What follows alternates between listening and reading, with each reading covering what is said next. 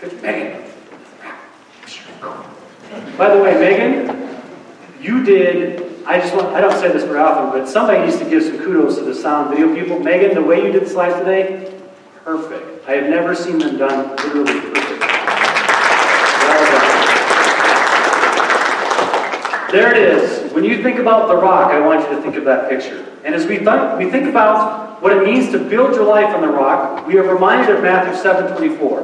Therefore, everyone who hears these words of mine and puts them into practice is like a wise man who built his house on the rock. The words of Jesus at the end of the Sermon on the Mount, and we are studying the Sermon on the Mount. Last week, we took a little detour as we talked about fall-in gathering. Today, we're coming right back to building your house on the rock. We've already studied the upside-down kingdom of Jesus in the Beatitudes, and then his encouragement to kingdom citizens as he talks about being salt and light. Today, we turn to a key element of Jesus' message in the Sermon on the Mount, and really a key vital element to Jesus' message overall. Actually, what Jesus is going to say next in the Sermon on the Mount, what we're going to talk about today, is an incredible turning point in history. Jesus is going to announce something new. Something that changes everything. John Wesley, the famous 18th century preacher and evangelist, said of the subject we're going to talk about today, perhaps there are few subjects within the whole compass of religion so little understood as this. Would you pray with me? God, it's going to have to be you. It cannot be me. What we're talking about today is challenging, difficult. We need you to speak through your word, Lord God. Please, please speak. Amen.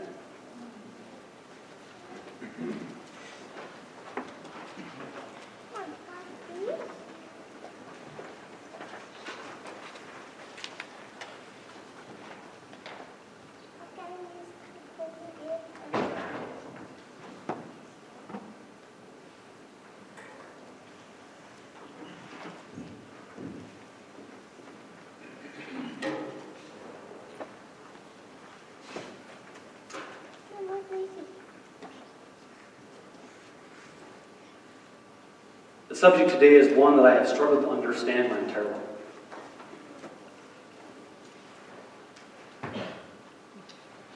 Matthew chapter 5, verses 17 through 20 says, "Do not think that I have come to abolish the law or the prophets. I have not come to abolish them, but to fulfill them. I tell you the truth. Until heaven and earth disappear, not the smallest letter, not the least stroke of a pen, will by any means disappear from the law until everything is accomplished. Anyone who breaks one of the least of these commandments and teaches others to do the same will be called least in the kingdom of heaven. But whoever practices and teaches these commands will be called great in the kingdom of heaven. For I tell you that unless your righteousness surpasses that of the Pharisees and teachers of the law, you will certainly not enter the kingdom of heaven."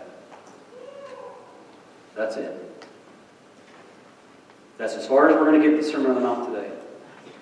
And if we even get close to starting you and to starting me to understand those words of Jesus right there, it will be a miracle of the Lord God.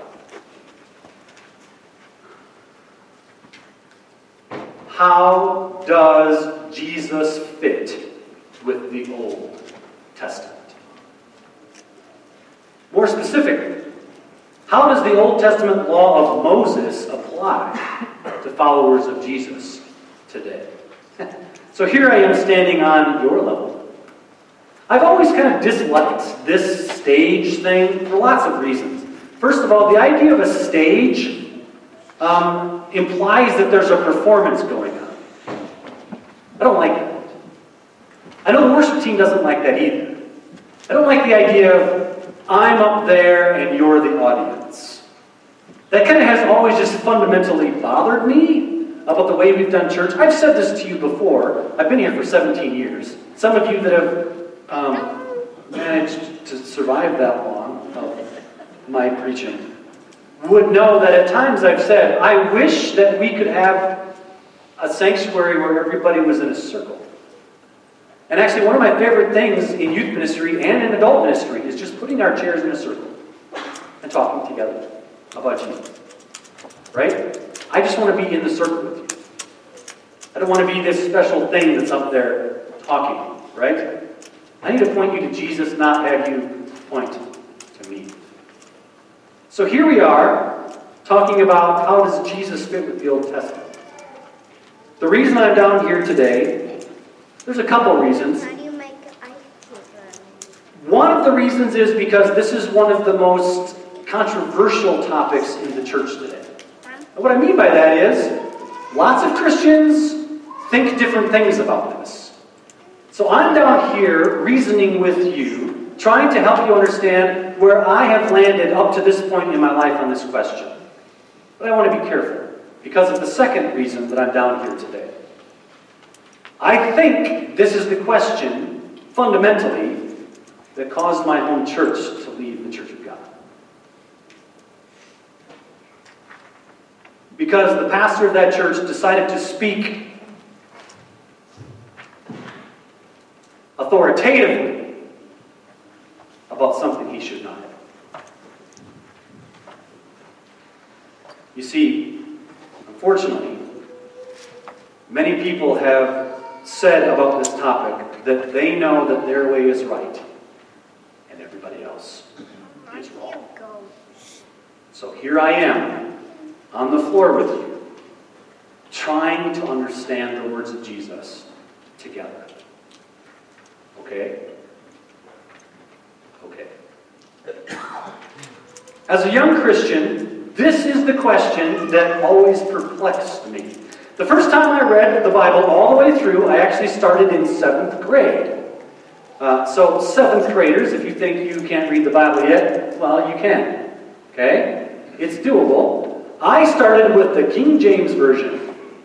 That was a mistake. Okay? I actually got all the way to Joshua before somebody said to me, you know, there's other versions. And I was like, thank you. So I made it all the way through the first 5 books of the Bible in the old King James Version. It was pretty rough. Genesis, Exodus, Leviticus, Numbers, Deuteronomy. These were largely a mystery to me, even after I read all the way through them. But what little I did understand of those first 5 books of the Bible, I did understand that what I was reading was a list of rules. Now, it wasn't just a list of rules. There's a story, right? You got Abraham and Isaac and Jacob and Joseph. You got Moses and the Israelites in slavery and let my people go, all that good stuff. And then, right about when things are really going good, you hit Exodus chapter 20. And then you're like, what happened to my story? Because it turns into a list of rules like you've never seen before.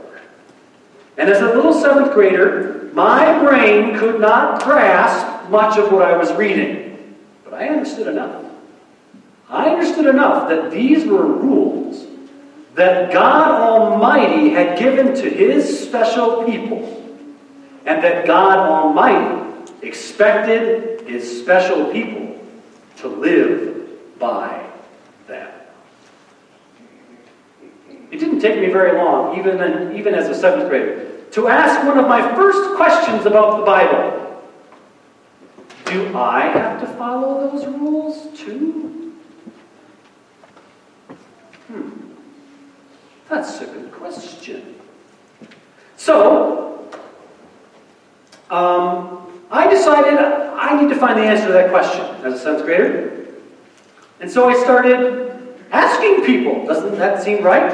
I went in my church and I started asking my Sunday school teachers, and I asked my pastor, and I asked all kinds of different people. And you know what I discovered? I discovered what John Wesley said. Perhaps there are few subjects within the whole compass of religion so little understood as this. That's what I discovered as a 7th grader.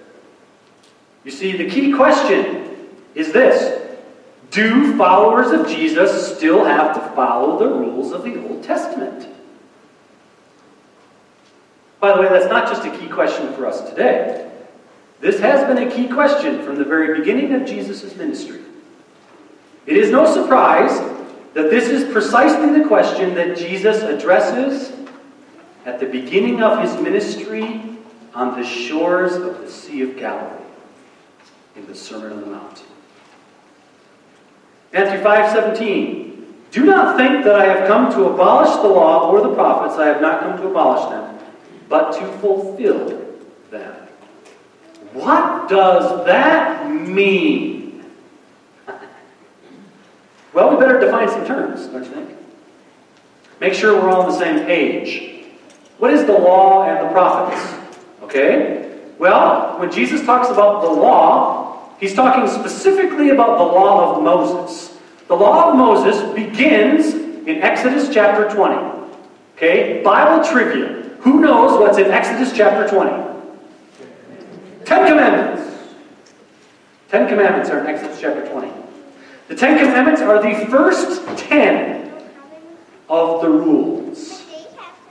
They are the first 10 of the covenant stipulations that God has asked his people Israel to follow. Do you know how many there are total? The number varies. Some people think 626. Some people say a different number. I'm going to go by the number that the Jews actually have agreed upon. Jews today, if you ask a Jew today, a practicing Jew, they will tell you there are 613 laws of Moses that consist of the law of Moses. The first 10 are the 10 Commandments. So that's the law. And then the prophets, of course, are the 16 prophets of the Old Testament. Now, it's not just the 16, because there's more prophets of the Old Testament than just those 16. Think about Elijah and Elisha. They don't have their own book, but they are prophets of the Old Testament. They are in the book of 1st and 2nd Kings, right? So, the prophets are all of God's messengers that were encouraging his people to follow the law of Moses. So when Jesus talks about the law and the prophets, he's talking about that law of Moses and all of those people after Moses who encouraged Israel to follow those laws. So basically, the law and the prophets, Exodus chapter 20 through Malachi chapter 4. Okay? Now, why would Jesus say that he has not come to abolish the law or the prophets? Well, I think if you just stop for a moment and think about the fact that Jesus is preaching this sermon to his disciples and to a vast crowd that has also been there, I think it's very likely that there were those among the crowd that must have thought that's precisely what Jesus was going to do. Why else would he need to say this? Jesus is setting the record straight from the beginning of his ministry. And remember, the Sermon on the Mount is at the beginning of his ministry. So right away, Jesus says, basically, if I could paraphrase slightly, I know some of you might be thinking that I've come to change everything. That I've come to tell you to stop following the law of Moses. But I'm telling you, I'm not here to abolish the law of Moses. But I am here to fulfill it. Now just imagine what that must have been like to hear that. A whole group of Jewish people who for 1,500 years as a people have been following Moses' law. Since 500 years before King David, this group of people had been following that law. Imagine Jesus come there and say, I haven't abolished the law, and everybody's like, oh good, because that would have been really difficult. And then for him to say, but I have come to fulfill it, then they would have been like, what does that mean? Right? Are you there? Are you on the slopes of that mountainside? But now, of course, here's where the tricky part begins. And I would like to say it's where the fun begins as well, but that depends on if your faith is hard concrete or soft concrete. As a seventh grader, I began in my seventh grade way to try and find an answer to this question. Am I supposed to follow the laws of the Old Testament? That's a reasonable question for a seventh grader to ask, isn't it? What I found surprised me as a seventh grader, because it seemed to me that every single Christian I asked gave me a little bit different answer. Moreover, the answers I received were often, in fact, almost every time, inconsistent. Now, as a seventh grader, I don't know if I was a normal seventh grader. I'm not sure there's a lot of normal about me. But as a seventh grader, I recognized the inconsistencies immediately. There wasn't like, oh, I'm just going to believe that person because they're older. There was like, wow, that person is dumber than I thought. God made me special. He loves me very much. Okay? The answers I received were often inconsistent. Even the same person would tell me in the same sentence two things that didn't go together when talking about whether the Old Testament laws apply to Christians. So, for example, let me just give you two little examples. Okay? You ready for this? The Ten Commandments. Okay? Number one. This is my paraphrase. Okay? Put God first. Number two, no idols. Number three, don't use God's name in vain. Number four, remember the Sabbath, keep it holy. Number five, honor your father and mother. Don't murder, don't commit adultery, don't steal, don't lie, don't covet. 10 Commandments. Right? Seems pretty good. And you know what's interesting to me? I was taught about the 10 Commandments on Sunday.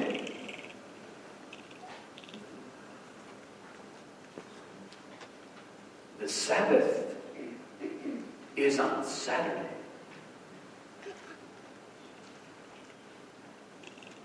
So even as a seventh grader, I was like, yeah, that's not consistent, y'all. If the Sabbath is the day that we're supposed to remember and keep holy, what are we doing here on Sunday morning? Right?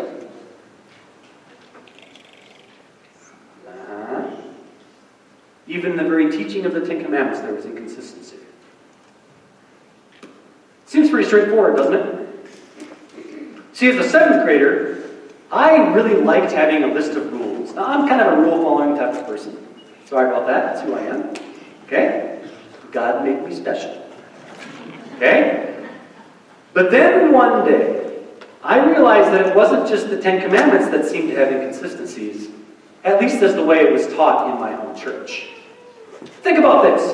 Now, KFC family, if you're in the red group in KFC family, I just said there's only one verse in Leviticus. I just said this that I want you to remember. Okay? Leviticus 19:18. So in KFC family, what my group is doing is we're going through the whole Bible. I am trying to figure out the 1, 2, or 3 verses in every book that kind of sums up the whole book. And so at the end of it, our KFC families will have a list of like the highlights of every Bible book. That's what my group is doing. Okay? So here's the verse I told my KFC families. Leviticus 19:18. The only one I said in Leviticus. Do not seek revenge or bear a grudge against one of your people, but love your neighbor as yourself. I am the Lord. Now that's a very important scripture. In fact, that's so important that Jesus himself quoted that, didn't he? Love your neighbor as yourself. He quoted that as a summation of half the law. I mean, that is an important verse. Love the neighbor as yourself. That's a verse that Christians should follow. Right? Yes.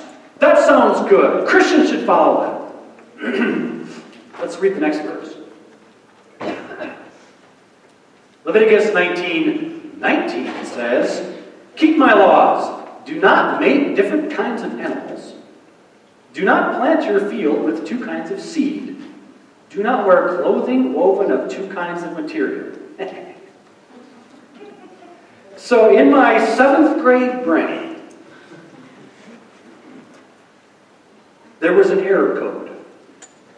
Wait a second. I'm supposed to love my neighbor as myself, But the next verse says, I'm not supposed to wear clothing that's woven of two kinds of materials. You know what that means, don't you?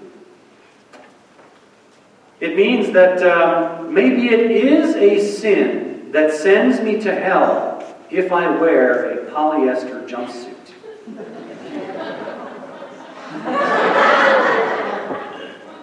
Now, you might agree that that's sinful. You might agree. Okay? Some of you are old enough to have attempted that outfit. That was bold. But according to Leviticus 19:19, that is a sin. The kind of sin that separates you from God. Translation, going to hell for that one. Amen. Why do you say amen at weirdest times? I said, yes, that's right. This church preaches the gospel. Is it a sin to wear that? Yes. Now, it's a fashion sin. Okay? It's a fashion sin. But I'm talking about the kind of sin that separates you from God. So is it a sin to wear that polyester jumpsuit? Because you would say it's a sin that separates you from God to not treat your neighbor as yourself. Well, that's inconsistent. What do we do? Please take that slide off the screen. What are we supposed to do with the Old Testament law? Should we just pick and choose the ones we like and ignore the rest? Yes or no? I'm not sure what to say. It feels like a trick question. Right? How do we know which laws we're supposed to follow today and which ones we're not supposed to follow? Well, I'm here to tell you, many people have attempted to answer this question in the church in the last 2,000 years. And you can probably guess there have been a wide range of answers. In fact, the range of answers goes from one extreme all the way to the other extreme. And I'm going to risk giving you a very brief history of those extremes. This is the part of the sermon that is church history. Sorry? Okay, I'm not sorry. I hate it when people say sorry when you're not. Deal with it. Is that better? I'm not sure that's good either. Okay, so long story short, I'm going to tell you the history of the extremes. Notice I'm on the floor. Okay? Starting at one end of the extreme. Okay? There was a guy in the 2nd century. His name was Marcion. Marcion he was rich, and his dad was a bishop, and he wanted to influence the church. So he really wanted to be a really good church guy. Here's the problem with Marcion. He read the Old Testament and didn't like God. He didn't like the God of the Old Testament. And so, what he decided to do was start teaching something new. Here's what he taught. The God of the Old Testament isn't the same God as the God of the New Testament. Heresy, you nailed it. Murder! Okay, let's not burn anybody. But the whole idea here from Marcion was that the Old Testament should be discarded. So Marcion's plan was just throw out the entire Old Testament. Now, heretic. In 144 AD, the church declared Marcion a heretic. So you'd think maybe we've never heard from him again. But here's the problem. Here's the problem with Marcion. He had already impacted a whole bunch of people in the church, and the Marcion heresy continued for another 250 years. People in the church continued to believe, because they read the Old Testament, and then they're like, that doesn't match what I see in Jesus.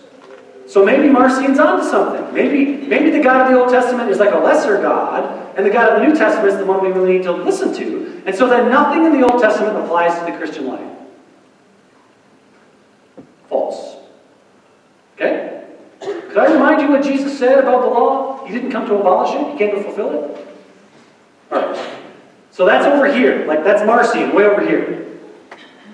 Let's go one step more this way. This one that I'm going to tell you about is all the rage in the church in America today. Notice it's only one step away. So here's Marcion, okay? Here's where the majority of evangelical Christians are today. It's a little doctrine called dispensationalism. You may have heard of dispensationalism. It's usually talked about as an eschatological discussion. Eschatological means end times. Dispensationalism is simply the idea that there are dispensations throughout the history of humanity. So here's a dispensation. A dispensation is a specific period of time when God interacts with humanity in a very specific way. And then when there's a new dispensation, God interacts with humanity in a new, different way. So here's the dispensations. There's the dispensation before Noah. God interacted with people in that way. Then there's the dispensation between Noah and Moses. That's like Abraham. God interacted with them that way. Then there's Moses to the end of Moses to Jesus. That's a dispensation where God interacted with the nation of Israel that way. And then, after Jesus, there's a new dispensation. That's what we call the church age.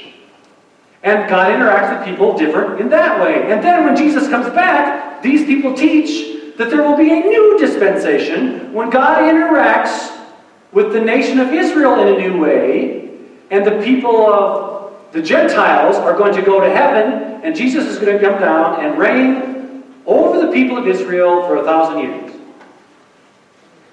There's going to be a rapture in there. Okay? That's dispensationalism. Dispensationalism, like I said, is the way the majority of evangelical Christians in this country right now believe this works. Okay? I disagree. Because I think God doesn't change. Now, I could say a lot more about dispensationalism. I will say this. It's only been around since the mid-1800s. It was started by John Nelson Darby. And if you want to read more about that, you can. I want to tell you one more thing about that, though, because I may have ruffled feathers right now. You know the Left Behind book series? That's premillennial dispensationalism. That's what it is. Okay? I disagree with it. Some of you may agree with it. That's fine. This is not one of those doctrines where I'm going to say you need to be burned at the stake. Okay? So this is not a you're a heretic doctrine.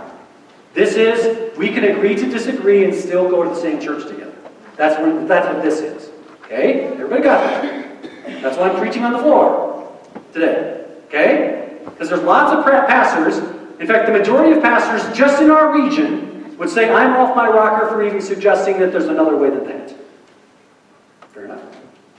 Now, the way that makes sense of the Old Testament is that you understand that the period from Moses to Jesus is a way that God interacted completely different than the way He interacts with us today.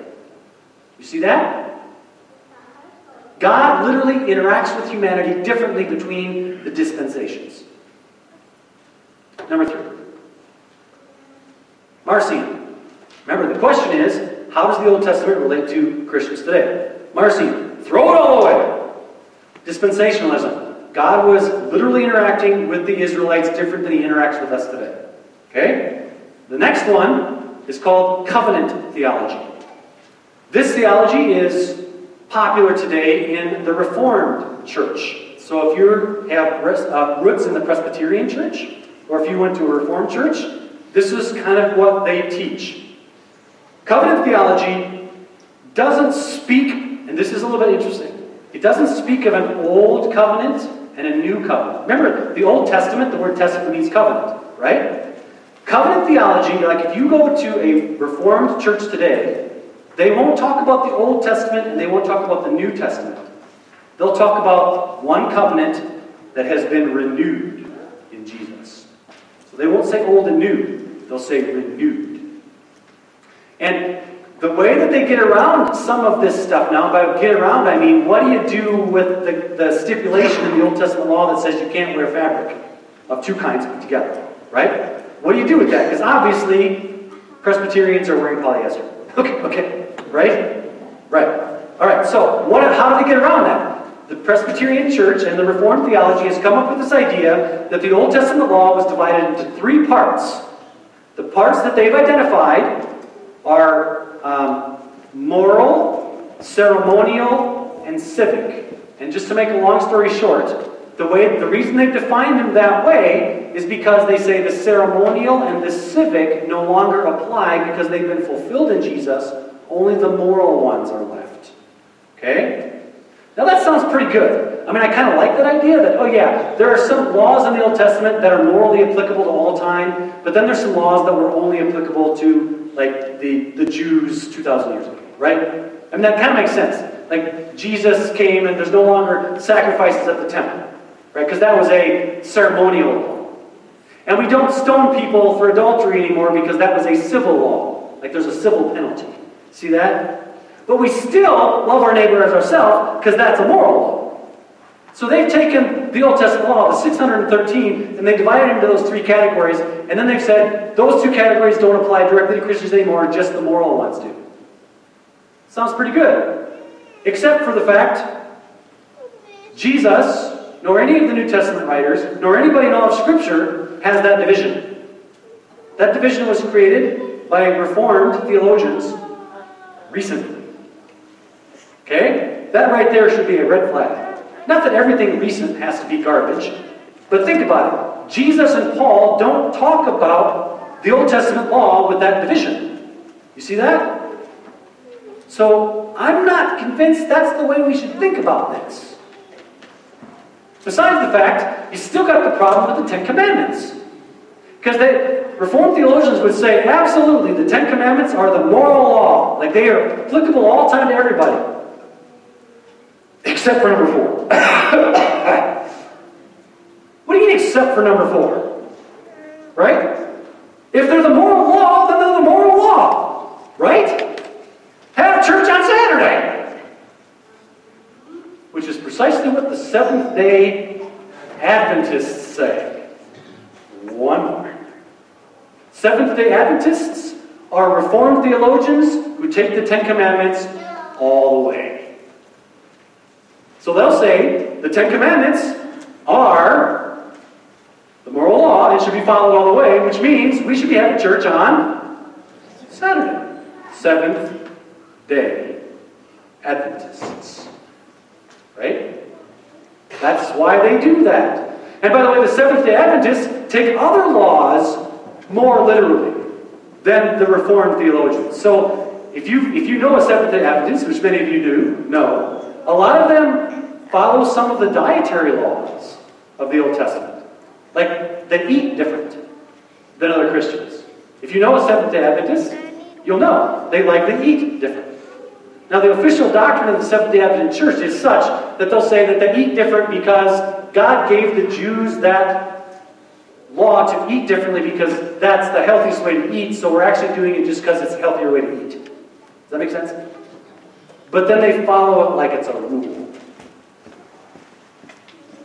Your uncle does that. Brother, you got it, yeah. So, Seventh-day Adventists, okay? Then there's groups of Christians that say it's not supposed to even be called an Old Testament. We're supposed to follow it all. All 613 are laws that apply directly to Christians today. Because we are simply an extension of what Israel was. The church now is the new Israel, and we are supposed to follow them all. Now, if you go way over here, you'll land at some groups of so-called Christians, like, and this is really unfortunate, the Worldwide Church of God is the name of this. It is a cult. They do not believe in the Trinity.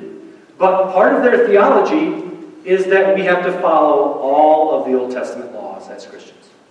Okay? Do you see the range? It goes all the way from throw the Old Testament away to follow the Old Testament all the way. So what do we do? Oh boy, I spent way too much time on that. What do we do? Because I want to leave you with something to do. Right? Okay, so here we go. Look at Exodus 29:22. Take from this ram the fat tail, the fat around the inner parts, the covering of the liver, both kidneys with the fat on them, and the right thigh. This is the ram for the ordination. Woo, that's fun. Okay, what does Jesus mean that he did not abolish that, but he fulfilled it? Well, I want to just give you a suggestion here. Something to think about. The ram being talked about there, the tail on that particular ram is 15 pounds. Almost all of its fat. Okay? It is a specific type of ram that is only found in Israel and the surrounding countries. Have you been to Israel? Right? I haven't. Some of you maybe have. Do you think God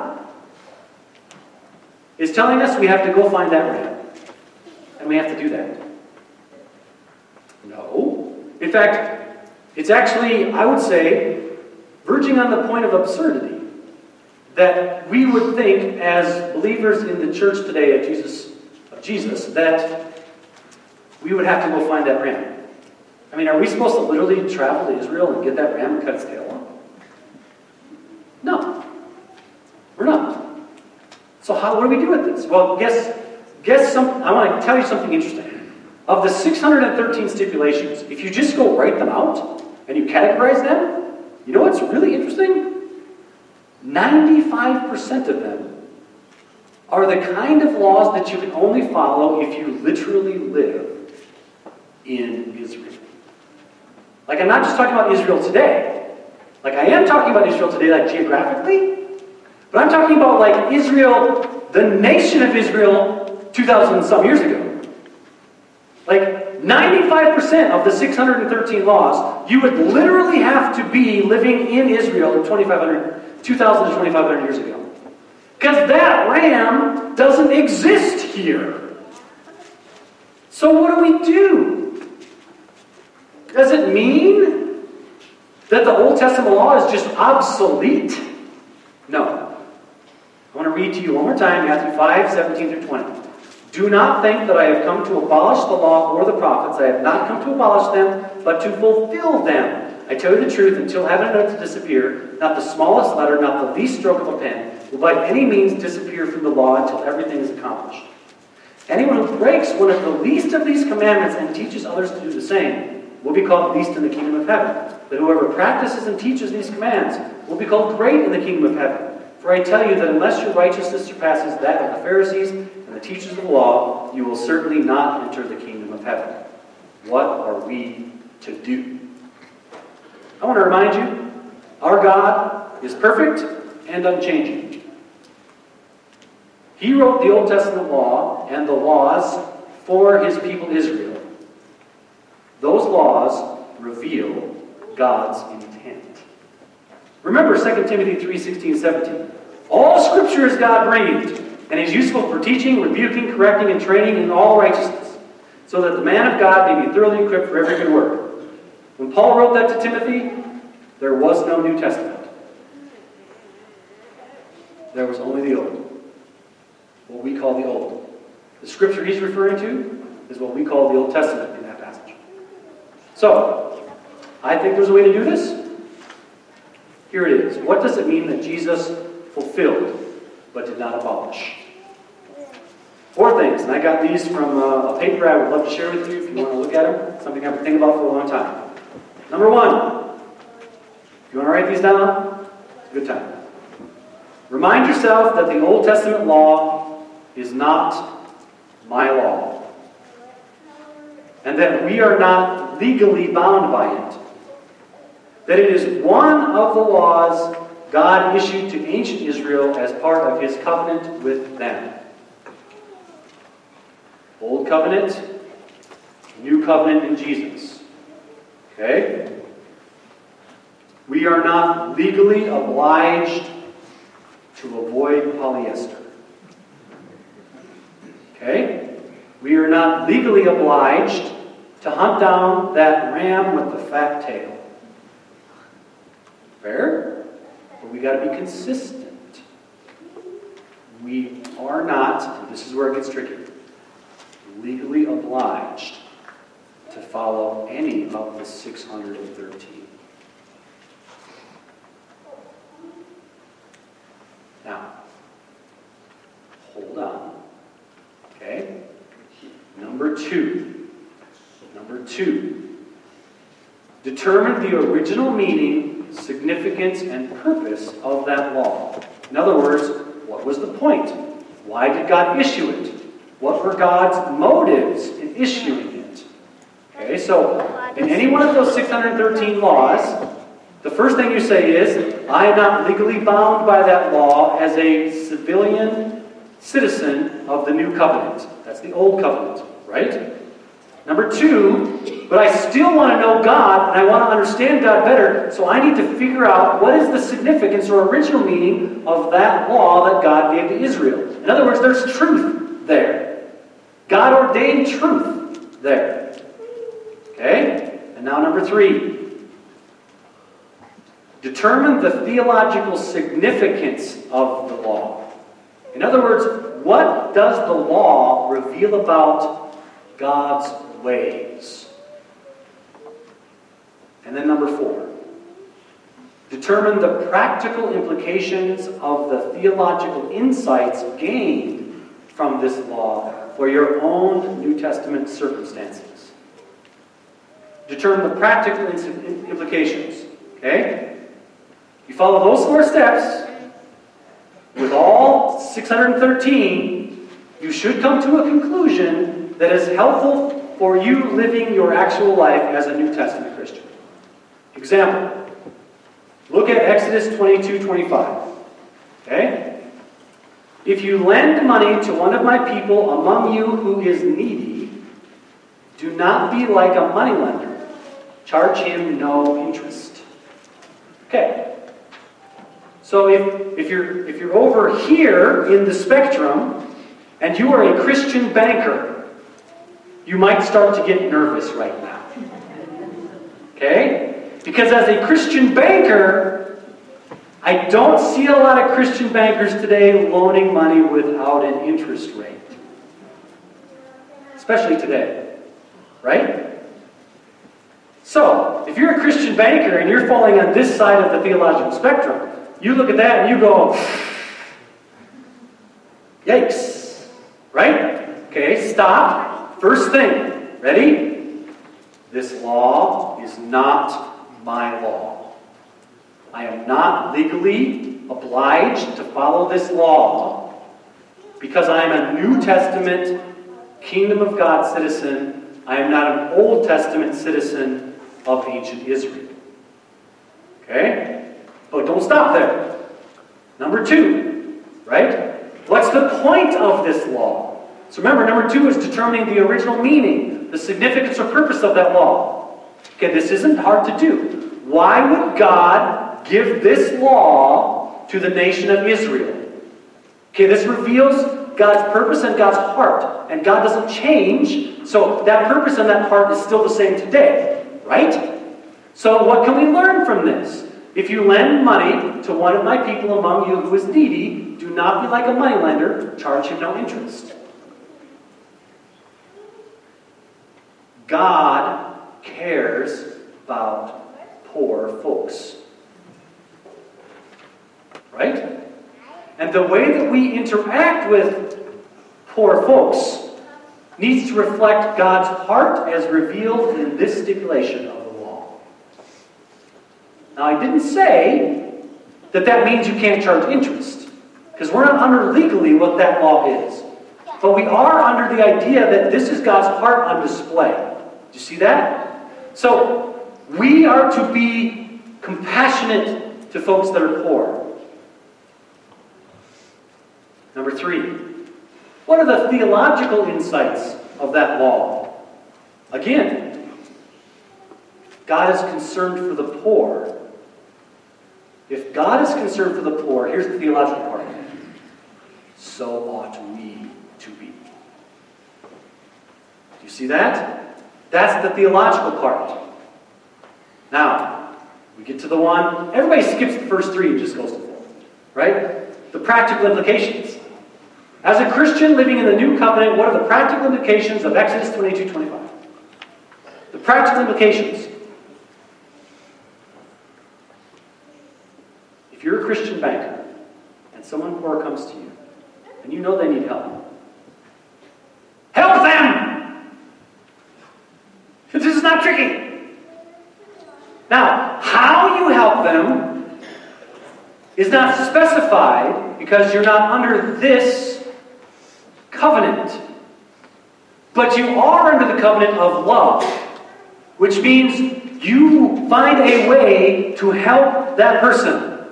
Now, if you're a Christian banker, that might mean you go out on a limb and give them a loan. I doubt your supervisor is going to let you give them a loan at 0%. Right? Banks don't do that. But you can, as a Christian banker, there's leeway. You can help this person. Or, if that's not it, get them food. Send them to the food shelf here. Figure out a way to help them in need. Right? Ask them how you can be a tangible help to them. You know what you can't do? And I'm using can't. I don't want to get legalistic here. Here's what you can't do. Ignore them. Act like you don't see them. Do you see that? You see, Jesus came to fulfill this law. The fulfilling of this law means it's so much more than just what you do. It exposes the heart of who you are and the way you interact with that person who's poor. Jesus has fulfilled this law by helping you understand why God gave this law in the first place. And you can do that with every single one of the 613 laws of the Old Testament. You apply the fact that Jesus says, put love in to everything that's in the 613. Put love in. Well, what do I do about polyester? Go through the process. Number 1, right? Not legally binding on me. Number 2, determine the original meaning. Now that's where we skip. Why would God tell people not to wear polyester? Should I tell you the answer or should I just leave it hanging? Because God was very concerned that the people were holy, set apart, and pure. The nations around them were doing these things. They were mating animals together. They were mixing seeds. They were putting on clothing that allowed for idol worship. The meaning behind that law is don't mix God with other stuff and don't even give the appearance that that's what's happening. Now you can apply that to your life. Because now you understand the theological practical implication. Or the theological implication is that God refuses to be second best. He wants you to be set apart for Him. Which means you shouldn't look like the rest of the world. You should look different. See that? How do you practically apply it? I don't know. Look different. I mean, don't look like the rest of the world in the way you live. There, I've done 2 out of 613. Can you handle the rest? Because there's some that people like to use as battering rams. Well, you better not get a tattoo. Straight to hell. Really? Really? Why is that one in the law? I'll leave that one for you. You can do this, people. Because we have Jesus. We have Jesus. Jesus came not to abolish the law, but to fulfill it. I'm going to end by reading it again, and then we're done. Do not think that I have come to abolish the law or the prophets. I have not come to abolish them, but to fulfill them. I tell you the truth, until heaven and earth disappear, not the smallest letter, not the least stroke of a pen, will by any means disappear from the law until everything is accomplished. Anyone who breaks one of the least of these commandments and teaches others to do the same will be called least in the kingdom of heaven. But whoever practices and teaches these commands will be called great in the kingdom of heaven. For I tell you that unless your righteousness surpasses that of the Pharisees and the teachers of the law, you will certainly not enter the kingdom of heaven. The entire rest of chapter 5 is Jesus giving examples of how He has fulfilled the law. And that's where we go next week. Thank you, God, for your word. Help us understand how you fulfill the law.